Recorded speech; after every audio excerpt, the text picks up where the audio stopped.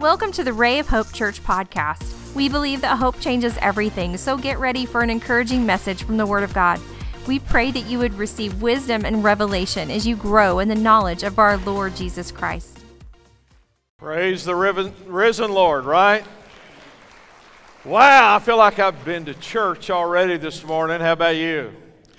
So good to see you today. Some of you are off of spring break and you're still alive. We're grateful that you came back. And end of the spring break weekend, and for all of you watching online, we're glad that you're here today. Stand with me this morning. We're going to get into the Word of God, and how many of you believe God has something to say to every one of us today? I mean, I believe that. Let's pray together. Father, we're so grateful that you love us and you care for us. Our ears are open, our heart is receptive. Let your Word do what your Word does, changing us and molding us and fashioning us into what you want us to be, and for that we're grateful and we give you praise. In Jesus' holy name, amen. You may be seated. Turn to your neighbors. I'm glad you're here today. In 1944, there was a young lieutenant that was dropped off in the Philippines to Lubang Island, and his name was Haru Onada. He was a very young man, and there in the Philippines, he was to defend that island for the Imperial Japanese Army. But in 1945, there was the dropping of the atomic bomb on Nagasaki, Hiroshima, and the war was quickly over. But there on that island, Haru was still in the war. Matter of fact, we have a picture of him when he started and when he finished. He stayed on that island in combat, defending the island for 29 years after the war was over. And they tried to get him to surrender. They tried to get him off the island, and he thought it was a trick, and he would not surrender. He would not give up. And so what they had to do is go back to Japan, find his commander that put him on the island. In 1974, they took his commander to the island and said, Haru, the war is over. You can come out now. How many of us have been fighting wars that have been over for a long, long time? And sometimes we still do that today. And Haru died at age 91 years old in 2014. We went on a series called Uncommon Christianity, and this is what I know. Uncommon believers know how to fight. They know when to fight, what to fight. They know when not to fight, when to stand down, and they also know when to stand up. So we want to go on a journey today. If you have your Bible, 1 Samuel chapter 17, something very, very familiar with you. How many of you believe that God is always speaking to us? And no matter where we're at in the Word of God, the Holy Spirit still has something to say to every one of us. So David is going to the battle. This is verse 12. Now David was the son of the Ephrathite of Bethlehem in Judah named Jesse, who had 8 sons. In the days of Saul, the man was already old and advanced in years. The 3 oldest sons of Jesse had followed Saul to the battle. Drop down to verse 17.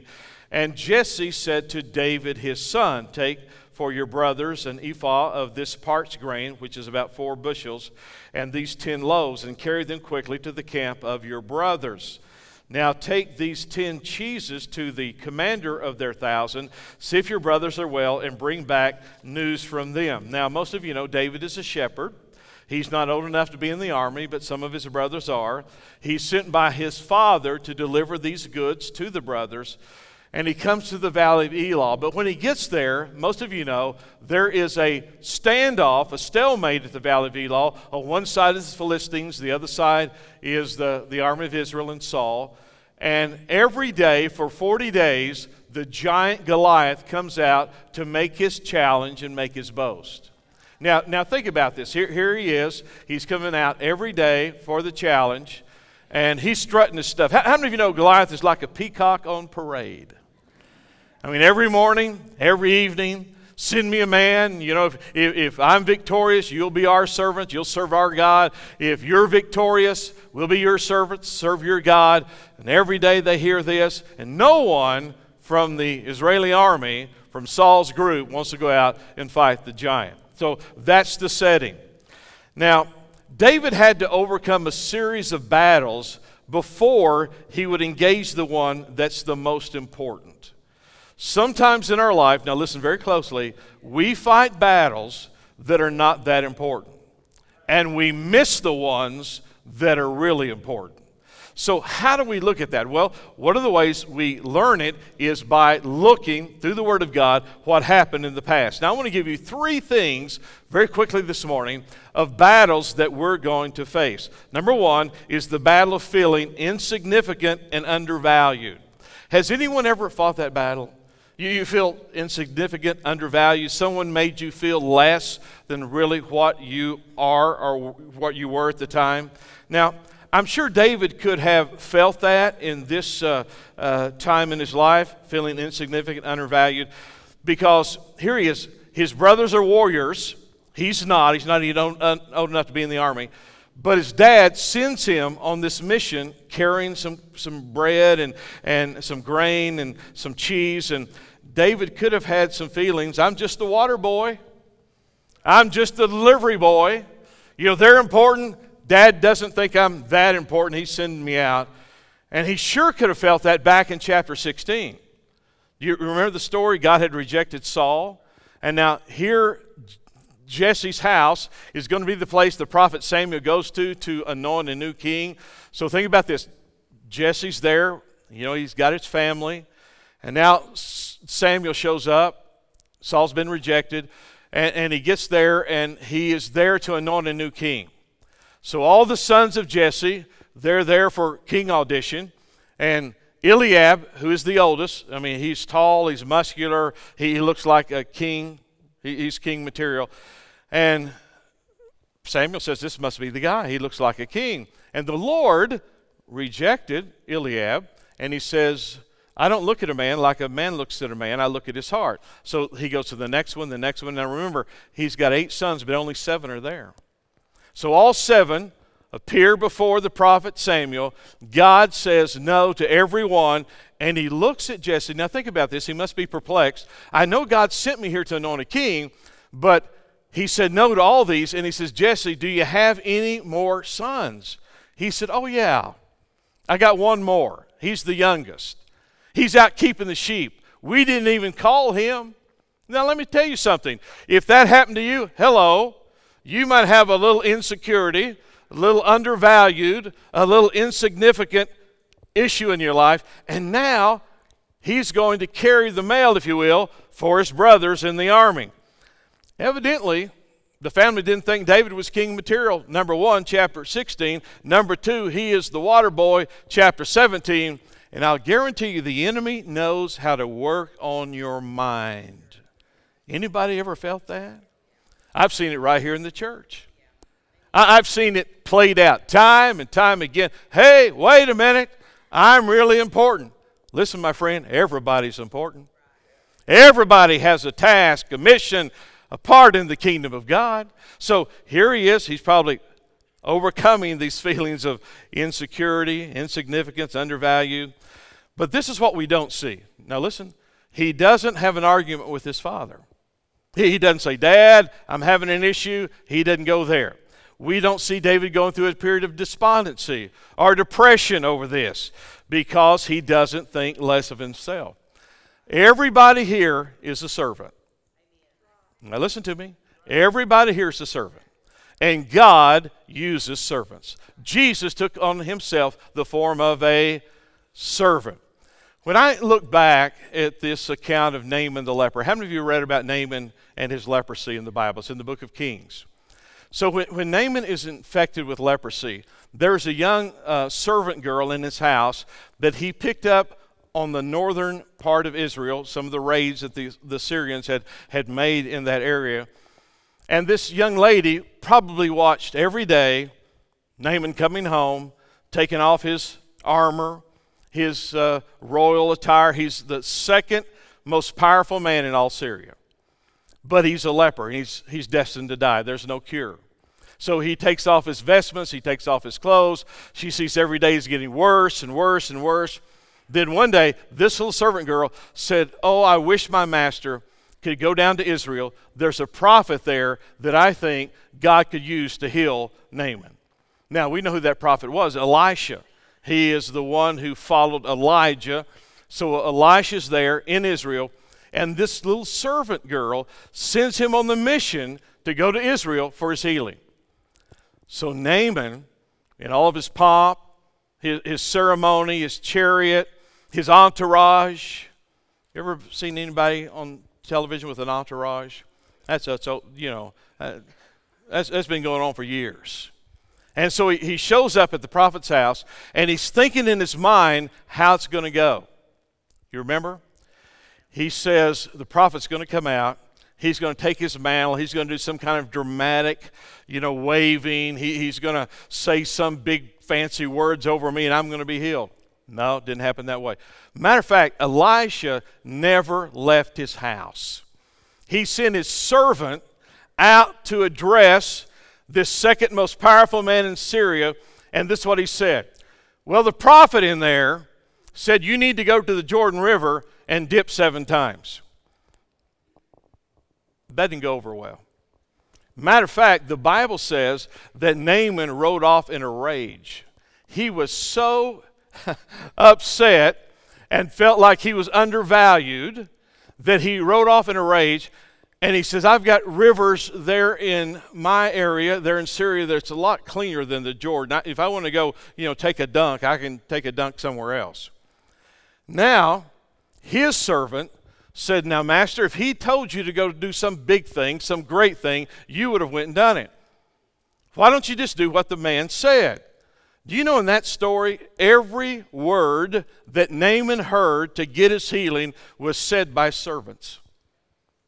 The servant girl in his house, the servant that went out to talk to him from Elisha, the servant that he brought with him, only servant spoke to Naaman, but God did a great miracle in his life. Don't ever think, listen to me, don't ever think that God can't use anybody at any time, anywhere, and we're all servants of the Most High God. So don't get to the point where you get so lifted up and prideful that you let the enemy sneak into your life and begin to undermine what you're going to do and how God's going to use you. Now here's the second one, the battle of being offended. Has anybody here ever been offended today? I want to guarantee you something. We live in a society that gets offended now all the time. I'm about to start preaching. You can amen me. We live in a counterculture society that what people said today, yesterday, and 50 years ago now is offending people. And we see it on the news. We see it played out over and over and over. And folks, this culture has become almost ridiculous. We live in a society where everyone's offended. Now, you can't get through life without being offended. Let's go back to 1 Samuel chapter 17. Verse 28, now Eliab, his oldest brother, heard what he had spoke to the men, and Eliab's anger was aroused against David, and he said, why did you come down here? Now let me back up just for a minute and just hold that passage. What did David hear, and what was David saying? Well, they begin to talk about what's going to happen to the person who goes out and fights Goliath. What does he get? Now this is what they get. They get, riches, they get the king's daughter, and they don't ever have to pay taxes for the rest of their life. Where's Goliath? I want to go after him right there. I mean, wouldn't that be great if you never had to pay taxes the rest of your life? Some of you just lying, just shake your head. Yeah, come on. And that's what David heard, and he's rehearsing. So, okay, what do you get if you defeat Goliath? So when his older brother heard that, then he responds. He says, why did you come down here? And with whom have you left those few sheep in the wilderness? I know your pride, your insolence of your heart, for you have come down to see the battle. And David said, what have I done now? How many of you ever read between the lines in the Bible? How many of you ever think there's something else there? When he said, what have I done now? Have you thought when you read that, this has been an ongoing thing? What have I done now? I know a little bit about brothers, and I'll guarantee you David has got flack from his older brothers from day one. What do you think? What have I done now? What have I done now? And not only is he offended because he thinks his brother doesn't want him there.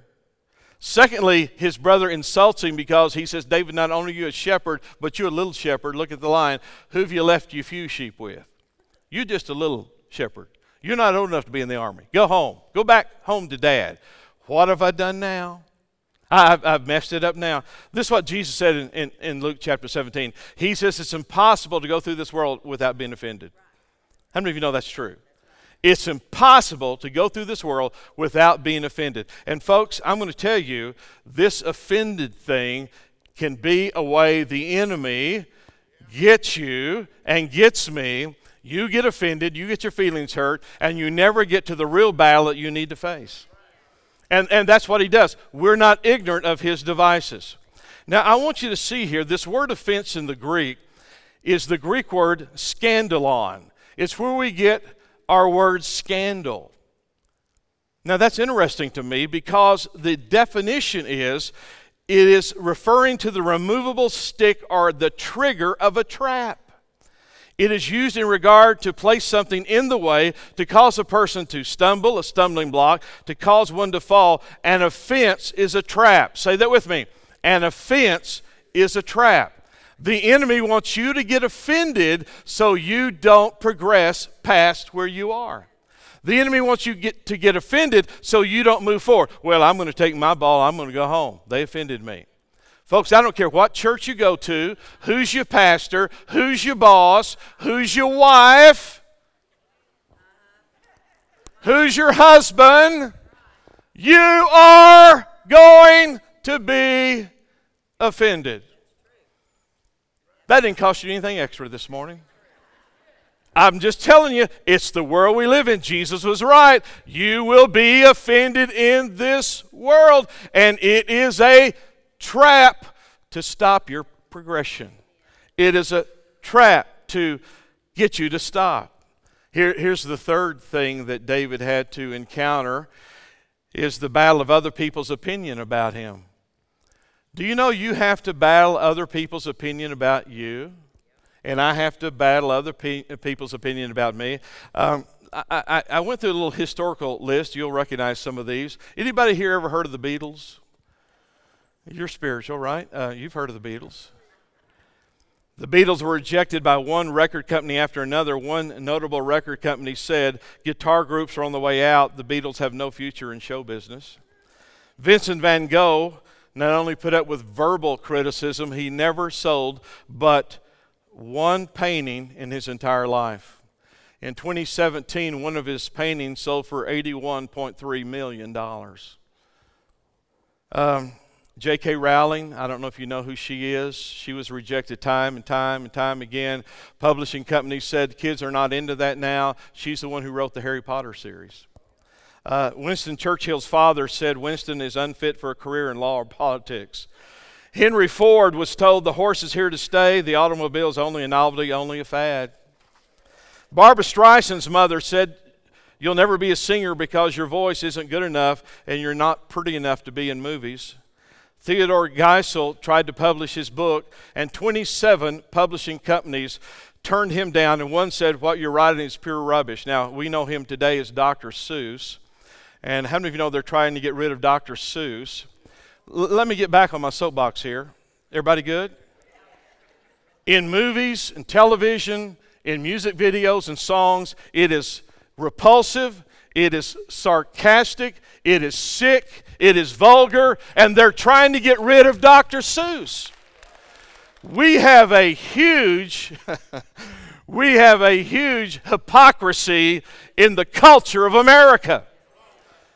So we are facing things, and people can criticize, and they can give you your opinion, but you've got to move through that. Albert Einstein didn't speak until he was 4 years old. When he was in elementary school, people thought he was mentally challenged because he was asking questions that nobody understood. Yeah, all right, he's smarter than you.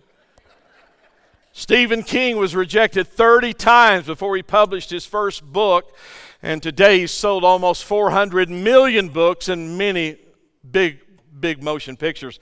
Elvis Presley singing at a concert in Nashville, Tennessee. When he finishes, the concert manager said, you need to go back to Memphis and get a truck driving job. That's Elvis. The pelvis. Marilyn Monroe tried to start her career, was told by agencies she should leave and go become a secretary. Steven Spielberg tried to get into the University of Southern California Theater, Film, and Television and Theater, rejected 3 times. Listen, his collaboration in movies has sold billions of dollars. Do not take people's opinions about you to heart. And let me tell you why. 1 Samuel 17, verse 31, now when the words which David spoke were heard, they reported them to Saul, and he sent for them. So David is saying, I'll go fight the giant. I'll go fight Goliath. So they send him to Saul. And this is what David said, let no man's heart fail because of him. Your servant will go and fight with this Philistine. Verse 33, and Saul said to David, you are not able. Say that with me. You are not able to go against the Philistine to fight with him, for you are a youth, and he is a man of war from his youth. David, you can't do this. There's no way for you to face the giant. No way for you to face Goliath. You're not able to do it. Well, Saul, listen, that's your opinion. God has a different opinion. Don't you start listening to other people's opinion about you. You need to listen to what God said about you. Because one of the battles we face, and uncommon believers understand this, is to get to the main battle, but the enemy wants to get you tied up along the way that you never get to where God is trying to get you. And so that's the trick of the enemy, and we understand that. That's how he works. Can I hear an amen? So Saul's opinion could have hampered David and sidetracked him. And let me tell you, in today's world, everybody's got an opinion. Facebook, Twitter, Instagram, texting. Social media has made it where we hear everybody's opinion.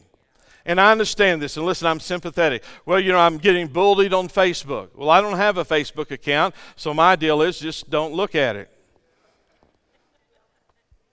I mean, quit looking at what people post about you or what they post about me. Now, listen, being a senior pastor here, nobody ever says anything about me. Matter of fact, sometimes they come to service and sit over here and they say things while I'm preaching. And I can't tell you what they say while I'm preaching. But you know what? It's not going to deter me from preaching the next Sunday.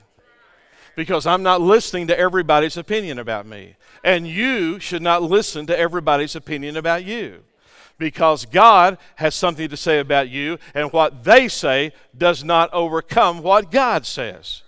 What Saul said didn't overcome what God sent David there to do. I'll tell you what, I'm about to preach myself happy this morning.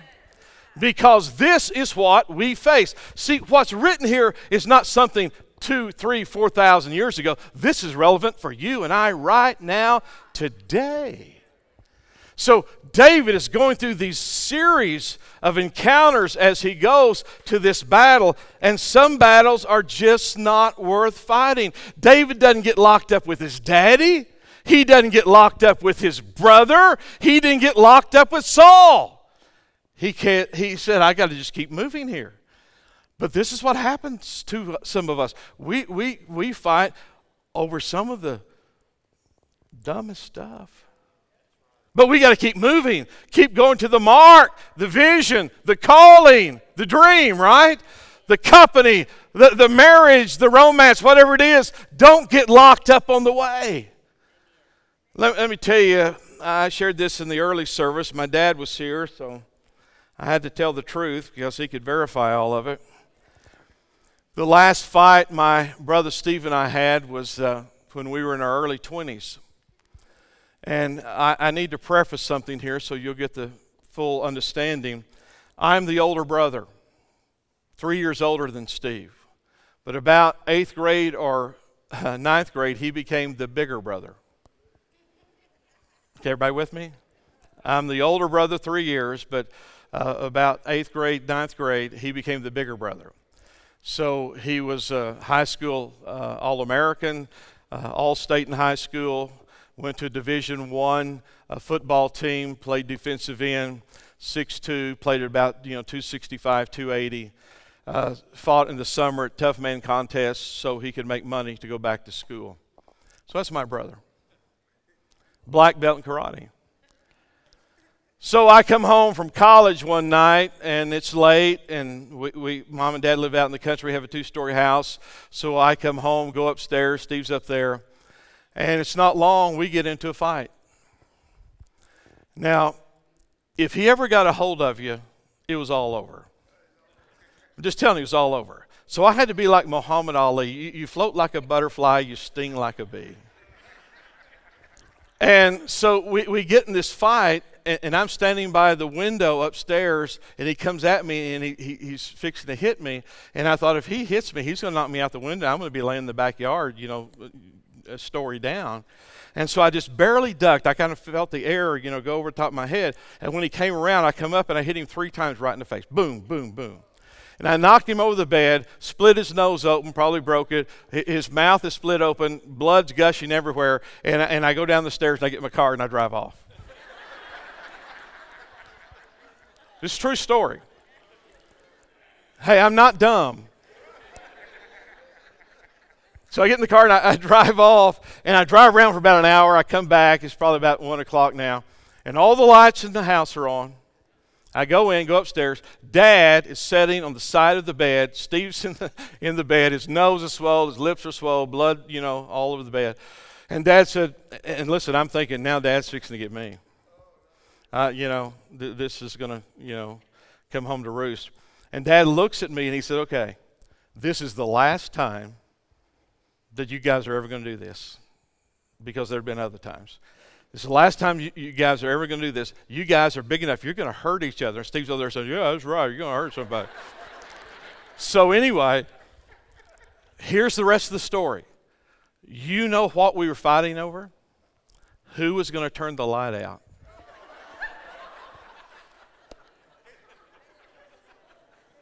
It's true. We're fighting over who's going to turn the light out.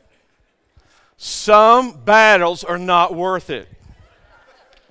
You got to be wise at how you're going to fight the battles. Any married couples ever had an argument over something that really didn't matter? Y'all are so holy. A few days ago, listen, I know all about this stuff. A few days ago, I hadn't shaved in 2 or 3 days, so I go in that morning and I shave. And I'm going, out of our bedroom down the hall to the living room, Carrie's in the kitchen. And so we kind of meet there, and I grab her and I hug her up, and I kind of, rub my face up against her, and I said, just feel that smooth face. And she said, thank you. And I said, I'm talking about me. And she said, so you're saying my face is not smooth? How many of you know how that can work? I'm telling you, it works that way. And all of a sudden, you can be in an argument over something that really doesn't matter. And in our spiritual walk, if we're going to be uncommon Christians, if we're going to be wise people of God, we have to understand this is exactly what the enemy does to all of us in a spiritual sense. If he can get you hooked up to a battle you don't need to fight, he keeps you from the real battle you need to fight. Now, it's not just, listen, what I'm going through, it's what you're going to. Because he knows what you're going to, and that's why you're going through the things you're going through, because you're headed somewhere. Why is the enemy trying to get David offended with just thinking he's insignificant? He doesn't want him to get to Goliath. Why is he trying to get him stopped by his brother offending him? Because he doesn't want him to get to Goliath.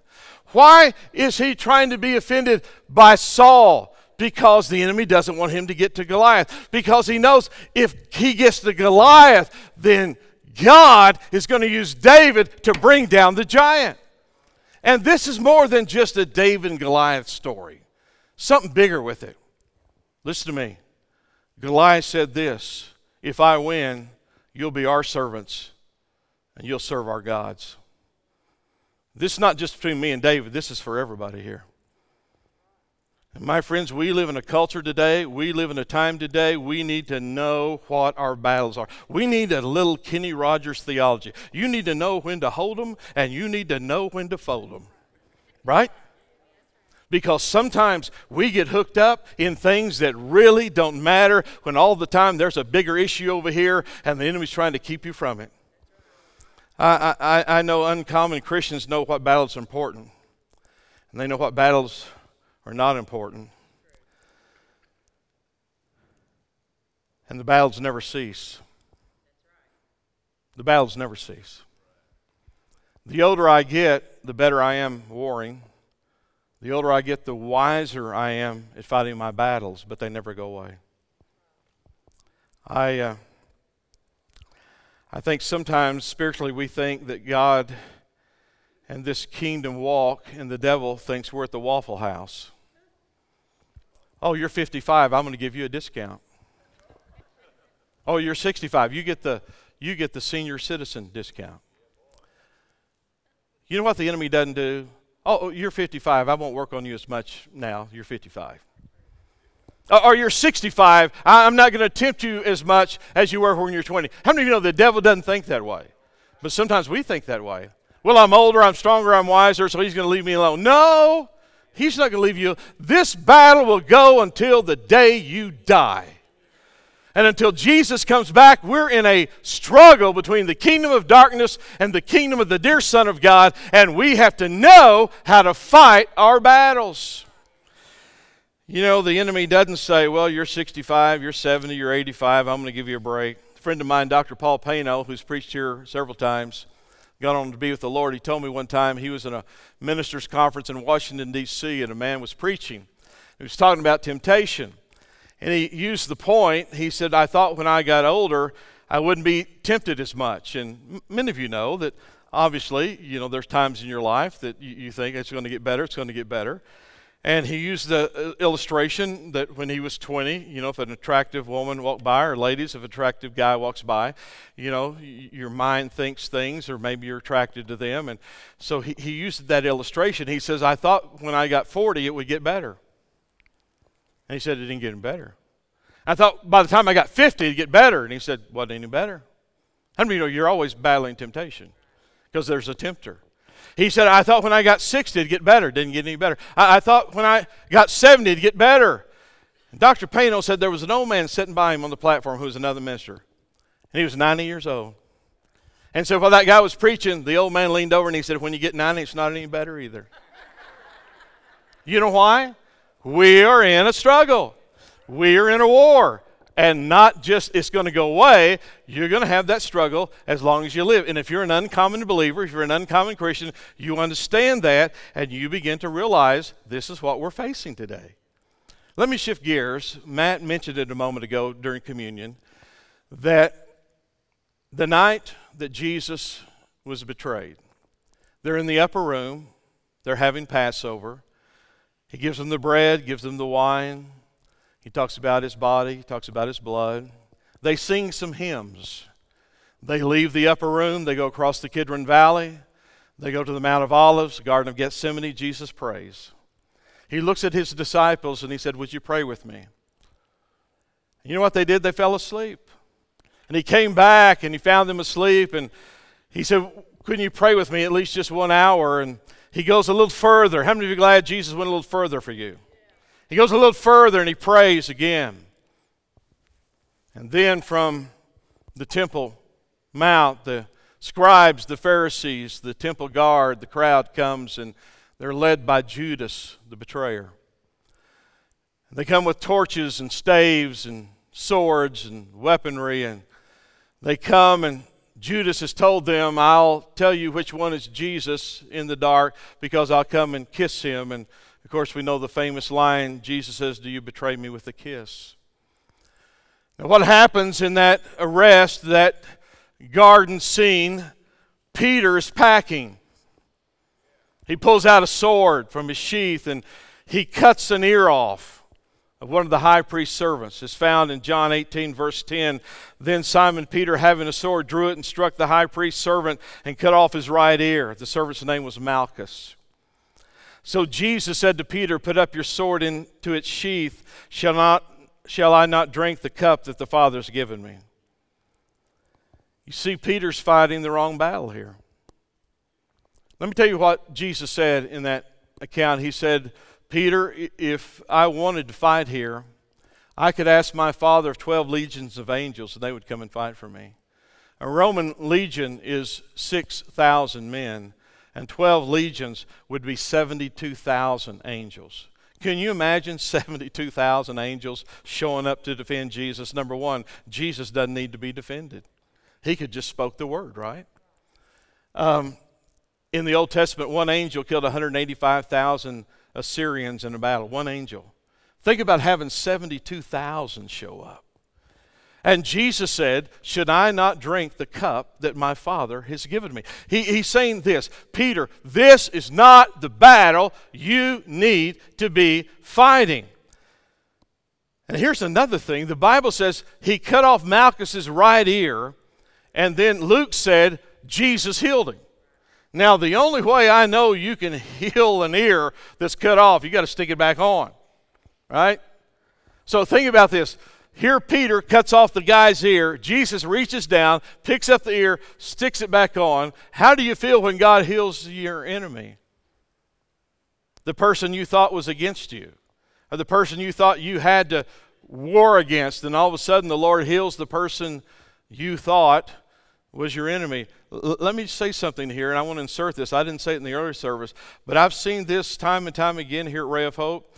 I've known people who've had issues with one another, and they walked into the church, and I thought, how are they going to respond to this? Because they had issues out there, and it seems like their enemies out there. How do you respond when they come together? And I've even had my own issues. I know y'all never think about stuff like this. But I've had issues with people out in the world, and now they walk into our church. I can have that same issue, or I can allow God to heal them. I can allow God to heal them. Now, this is the point I want to get to. The very battle that Peter thought he had to fight was the one he should not have fought. But that night, the battle he should have fought, he did not. It was the battle of denying the Lord 3 times that night. I'm going to fight this battle. When all of a sudden Jesus is trying to impress upon him, no, Peter, this is the battle you need to fight. Because I already told you, before this night is over, you're going to deny me 3 times. And you know what Peter said? He said, no, I won't. How would you like to have been with the group that night? Because this is what Peter said.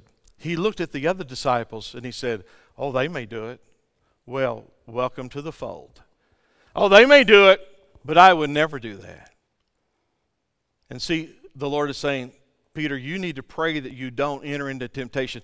That's the fight you need to fight, not this fight. Let me read a verse to you, Ephesians chapter 6. And Paul gives us some insight. For we wrestle not against flesh and blood, but against principalities, powers, rulers of darkness of this world, against spiritual wickedness in high places. He doesn't fight the fight he should have fought, but he fought the fight he should not have fought, right? And if we don't watch it, we'll get caught up in that same scenario. I'm going to fight this, not fight that. No, listen, let that go. This is the fight you need to be fighting right here.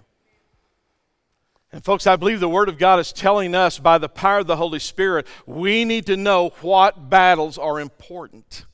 We need to know when to stand up and when to stand down, when to stand firm. Because to possess the gates of your enemy, you have to go into enemy territory. You cannot possess the enemy's gates if you don't go into their territory. And listen, we as the church, you are here today because you feel that God has called you here, and God has called you here to be a bastion of truth and holiness and righteousness in a perverse world, and the church needs to stand and fight the good fight of faith. And some of this other stuff, just let it go by, but let's fight what is important in this kingdom and in this world. Sometimes we have to pray before we pursue. Sometimes we have to fast before we fight. We have to intercede before we engage. We have to stand down so God can stand up. We just get in the way. It's interesting in David's life, there were times he went to the Lord and said, should I pursue my enemies or should I not pursue my enemies? And sometimes God said, pursue. You know what David learned? I need to know when to fight and when not to fight. And you and I, as believers and uncommon believers, we need to learn when to fight, when not to fight, and what is important in the battle. And let me ask you this as we close today, what are you battling? Everybody's battling something. Could be a marriage battle, could be a relational battle with a child, maybe a mom, a dad, could be an addiction battle. We're all facing something. Could be a financial situation, could be a health situation. Let me tell you something, the uncommon believer knows how to war and how to battle and what's important and what's not important.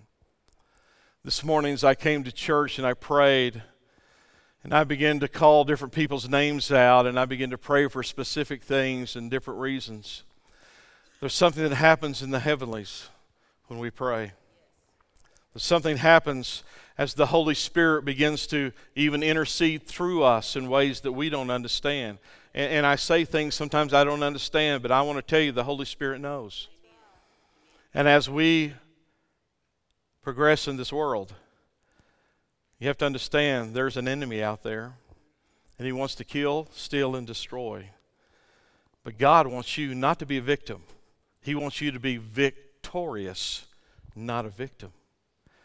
And let me tell you, one of the greatest battles you'll ever face is to give your heart and your life to Jesus Christ as the Lord and Savior, so you can make heaven your home. You're not going to get there on your looks. Look at your neighbor. They're not going to get there on your looks. You're not going to get there because you're rich, educated, because you have position, power, whether you're white, black, purple, brown. It makes no difference. You're going to get there because of Jesus. And the enemy's going to try everything in his power for you not to get to Jesus. Because Jesus has already made a move to you. Now you just need to respond by faith to him. Would you bow your head with me right now?